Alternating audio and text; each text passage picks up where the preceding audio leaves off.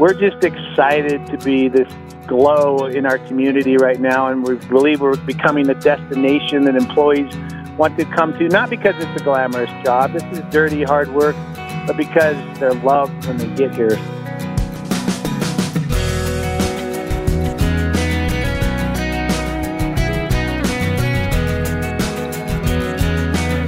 Our first-person guest now is Christian businessman James Reuter, who will not only tell us his own story of coming to faith in Christ, but will tell us how he has learned the value of applying kingdom principles to his thriving business. Welcome to the conversation. I'm Wayne Shepherd. Before we hear from our guest, let me thank the Far East Broadcasting Company for the support which makes First Person possible. FEBC is dedicated to proclaiming the news of Jesus Christ to the world through radio and digital media, and you can help with your support. Learn more at firstpersoninterview.com. Also at the website, you can learn more about our guests, including a schedule of upcoming interviews, all at firstpersoninterview.com. Well, our guest, James Reuter, runs a Denver company called L&R Pallet, a business which was begun by his father and now is led by James, who sees amazing things happen as he honors the Lord with his company. His story has been spotlighted nationally by the media, including Forbes magazine, but much of the attention has missed an important part of his story, his Christian faith. And that's where we begin. Well, I was raised in a Christian home. My family were churchgoers, and my grandfather was kind of the patriarch, I think, of the family and the faith base, and my grandmother too. She was an amazing prayer warrior, and that led my mom into a tremendous relationship with Christ, who she brought into our home and shared it with my father, brought him to salvation early on in their relationship. We were churchgoers, and I received Christ at an early age of 5. When your father started the company, right, that you now own? Correct. Yes, he started it in 1974. He ran it for a solid 20 years. I didn't want anything to do with it. It was the only place I had ever worked since I was a young child. It was my summer job, my Christmas break job, and my dad made sure that at 5 o'clock I was in the car seat with him, headed to the office, and and slinging a hammer at 6 a.m. And so I pursued anything but that. I tried to get away from it. I have a biology degree. With a neurobiology minor, I was interested in pursuing a profession in the medical field.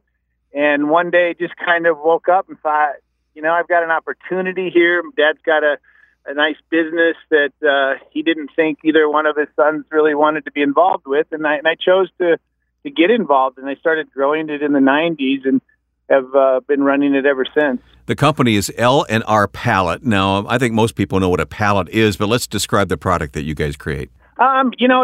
It's one of those. Well, thanks to Pinterest, a lot of people know what wooden pallets are now. Yeah, right. They become chic, haven't they? Upcycled products from it, right? But we've been doing it way before it was, it was trendy. We service all kinds of distribution and manufacturing, and there's just about nothing in the market that doesn't get shipped on a pallet at some point. Doesn't matter if it's a product that we eat, a product that we wear, a cup that we're holding, clothing. I mean, just you name it. And we service the Denver region primarily, and we ship about 500-mile radius around Denver until we hit up against other metropolises. But it's just it's one of those behind-the-scenes pieces of the transportation package that helps products get from wherever they're made to the shelf where the consumer buys it, and we're a part of that supply chain. Right. Anybody who's been to Costco knows what a pallet is, I think. And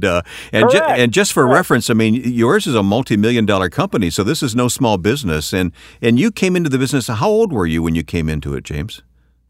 Well, honestly, it's the only place I've ever worked. I started at about 12 years old, but officially, I got out of college in 91, tried a few things for a year or two with my degree and thought I'd go a couple of different directions. But, I've always used 1994 as my official, I'm on board and I'm going to help grow this business. But it's been a lifetime deal for me. But there was a crisis moment in your company. Can you talk about those days? Well, we've had a few different ups and downs. Obviously, economy turns and twists, and unfortunately, one that hit us the hardest was the crunch of 2008, where we we started to see a decline in spending and consumer goods. And the upside of that is that we do deal with a lot of food, and it doesn't matter, even in a downturn economy, people continue to eat. And so flour and sugar and beef, and there's a lot of different things that continue to move. So our business had a good foundation on it, but we dropped sales considerably. But we started to get used to seeing some poor financials. We had some really tough years. We're breaking even, and even losing money month to month wasn't uncommon. Just trying to get by, figuring out how to cut back, and until the economy started to spur again. But at the same time, I had a couple managers that, unfortunately, one had been with me 20 years, one had been with me for 10 years, and they started to they started to steal from me by working with a couple of vendors and double buying inventories that I wasn't receiving. Oh. So unfortunately, I think it started small, but one of them developed a drug habit, and I think that fed his hunger for greed. And in a very short amount of time, we lost over $500,000 in unreceived goods, and it just about crippled our business and brought us to our knees. There were several things happening at once. We had a controller that had gotten extremely ill and had fallen almost 3 months behind in our bookkeeping. So even though I could tell cash wasn't there, I couldn't actually see what was happening in black and white. And so it was really the perfect storm that we discovered in April of 2010. And it was just this point where, I had to clean house and found myself really without a management team and no trust in my heart for others. And it probably was a pretty bleak time, but at the same time, I was also relieved that I'd figured out what was wrong with the business. It wasn't dying anymore, but it was very unhealthy and very weak. And we started a time of rebuilding. It was certainly one of the toughest things I've ever been through. And what was going on spiritually in your heart and mind during that time? Well, spiritually, I started to reevaluate the kind of people I wanted to have around me. I'd love to say that I had this moment where there was clarity of what I was looking for, but I was certainly just dealing with trust issues, and the people that I had trusted the most, my closest inner circle, the people that when I was going through the struggles and I would share my concerns with them and the things I thought were wrong, they always knew what I was looking at and what I was watching for. And so it helped feed their ability to steal from me for a while. And it was very hard to overcome that, both emotionally and spiritually. And I was just reluctant to allow anybody to come back into my inner circle. But after about 6 months to 12 months, I realized I can't do this by myself. I have my fingers in the dike and all the cracks, and the dam was getting ready to let go. And so I broke down and I asked the Lord, just help me do this differently, Lord. I don't want to do what I've done. I mean, I've been doing it for, nearly 15 years or 16 years, basically under my guard. And I didn't want to do it the same way moving forward. And the Lord connected me with a gentleman that had been in the pallet industry back east, and I really believe God brought us together and worked out a deal. I moved him here to come alongside me and then help me run the company. And it started this effect of where I wanted Christ in my business. I was so hungry for it, and I started searching for things as far as how to do this, and I didn't know where to go. I didn't know what to look for, but I'd spent years being very involved with trade associations and all different kinds of board of directors. And if you name it, I could be on it. And what I found is so many of those things weren't life-giving. They weren't giving anything back from the time we put into it. They stole away from me. They stole away from my family. And so I started looking for what could I be involved? What could I commit my time to that is life-giving? And I started to search for Christian leadership organizations and found myself in a C12 group not long after, where I was just, sitting around once a month with Christian-minded CEOs of all different types of background, but all pursuing the same same destiny. And I just started going through this process of, how do I incorporate God into my business? What does that look like? And I started hearing these new concepts. But to be honest with you, I went to a Christian leadership conference here in Denver. It was the first one that had ever been held by the Colorado Christian Business Alliance. And Paul Cooney, who is a author, he had been a home builder in his past, but he spoke on kingdom economics. And here I am, I've been for 42 years, I've been in church, and I've sat in church and heard about being God-fearing, God-loving, and I'd never understood that what kingdom economics were, and that this business didn't even belong to me, and that I was a steward of the business, and not only that there's responsibilities with that, but there's freedom with that I didn't have to wake up every day, and that I had to crack that nut, that I had to make it happen. If it was God's business, it was God's responsibility to bring the business and to take the business away. And for me just to go out there and to give my best efforts and to be a steward of that resource that he had provided me with and the flock that he had put there for me to shepherd. And it was the first time I'd ever heard any of this in my entire life. It was the first time that I had heard there's a difference between being a Christian man running a business and being a Christian man in a kingdom business, running a kingdom business. And that the formulas don't work necessarily like the world would say they are, but sometimes, they're supernatural when the kingdom is involved. It was a revelation to me that running a kingdom business that operated by kingdom economics allowed things to actually happen supernaturally. 2 and 2 didn't equal 4 like the world would tell you it would. 2 and 2 could equal 10. I mean, when God's hand was in something, it was supernatural, and things could happen when everybody said it couldn't. And that was so exciting to me, and it took so much pressure off of me to start following that mindset by running this business. And it has yielded tremendous results in his business. We'll talk about that more with James Reuter coming up on First Person. This program is supported each week by the Far East Broadcasting Company, and I'm Ed Cannon, the president of FEBC.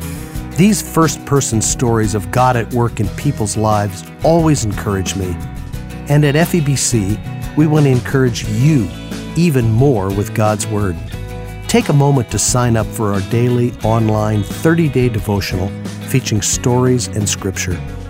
You can sign up easily at firstpersoninterview.com. Go there today, firstpersoninterview.com. My guest is businessman James Reuter from Denver, Colorado of L&R Pallet. And, well, you've received some national notoriety for your business, and we'll talk more about that in magazines like Forbes magazine. I mean, that's a lot of attention's been paid there. But in an email to me, you said that as good as those articles are, they don't really get at the heart of who you are and what your passion is as a businessman. And you've touched on that already, but let me ask you about that. What message do you have for other people in business? Well, it's humbling to get this kind of attention, but it also allows me to look at my Father in heaven and just be amazed that he's taken something that seems simple and given me a platform to speak from. And what I'm really trying to do is just, I want to make him proud at the end of the day more than anything. And, the message that I'm trying to get out is really simply loving people. And I think that's what's most amazing to me is that there has been so much interest in this, that something so simple about just being love to others and making them a part of what you're doing and pulling them in by just simple gestures has made national news. That does surprise me, to be honest with you. What have you done? What have you done that's garnered such attention and really is a reflection of your spiritual values? Well, that God gave me through this rebuilding of the business. God gave me changed my stony heart. There's a verse in Ezekiel that talks about that. But just He changed my heart to where I started. I describe it as I don't look at people the way I used to. I actually see people. And it started in the missions field on some trips I took to Peru. But then it started inside my own business where I thought the Lord, wanted me to go far away and do something, I realized I had this missions field right in my backyard, and it was those employees that were outside my office door, and we started hiring refugees for a viable workforce for our business, and my heart was just completely open to that, and I started seeing these faces and these hearts of people that needed a place to belong, somebody to come alongside them. But then God took that further, and I started to realize that it's not just, the refugee of another country. It's the refugee of bad situations, of bad marriages, of bad addictions, people that need help. And the concept really is that we allow people now to bring their dirty laundry, their baggage to work, which isn't a traditionally acceptable thing. Most people are taught to leave their baggage at home, take care of their problems outside of work, don't let it affect their job. And that's just not realistic. And so we've created a culture and environment over time, over the last 3 or 4 years, that now allows people to do that. It allows us to be available and creates the freedom for my staff to assist in that. Give me an example. Can you help me understand completely what you do that makes a difference? We started by just allowing one of my employees to have some bandwidth to be there for all of the non-work related issues. And it started with the refugees, people coming in that might not necessarily know how to get their driver's license, or they don't understand how a lease is written that their landlord's given them. They get a letter from the IRS and they're confused about it. And, we started seeing these needs, and it takes time to work through some of those systems with them, trying to get them to understand health insurance and how to get signed up for it and how to use it. And I gave one of my employees about 20 hours a week, gave him a title of, internal ministry specialist. But really, we started looking at this as a ministry opportunity. And then we started to identify with our employees, what do you need? We started to listen to what I could kind of come up with on my own, what I think they need. But we just started realizing they need help with clothing. They need help with, some of them have bed bugs in their apartments. They come and they live in these low income areas. And we started spraying their homes in the afternoons and trying to meet them in their place of need, time of need, and brought chaplains into our workforce to be there for the, spiritual side of things, support if they weren't part of a church. And I mean, there's a long list of things that we started to do, and now it's evolved into bringing in lenders and helping them understand financing. And we're going to have 4 employees close on homes in the next 3 months, which I'm super excited about. Wow. Helping them walk through that process. Yeah, I got to tell you, I mean, you name it. It's so exciting for me to hear this approach from a business person, but let me play the part of the cynic for a moment. You're still a businessman, and you still have a bottom line. You still need to make a profit. How is all of this helping you make a profit? Well, we've drastically reduced turnover, and there is a cost associated with turnover that is, I don't know exactly what the number is. I know there's people that study that professionally, but it's huge. And when you stop having to constantly hire and constantly train, those dollars show up, and we've seen that. Which that's in my environment, a manufacturing environment, that's allowed us to have a better product. That's allowed us to service our customer better. That has allowed us to train deeper.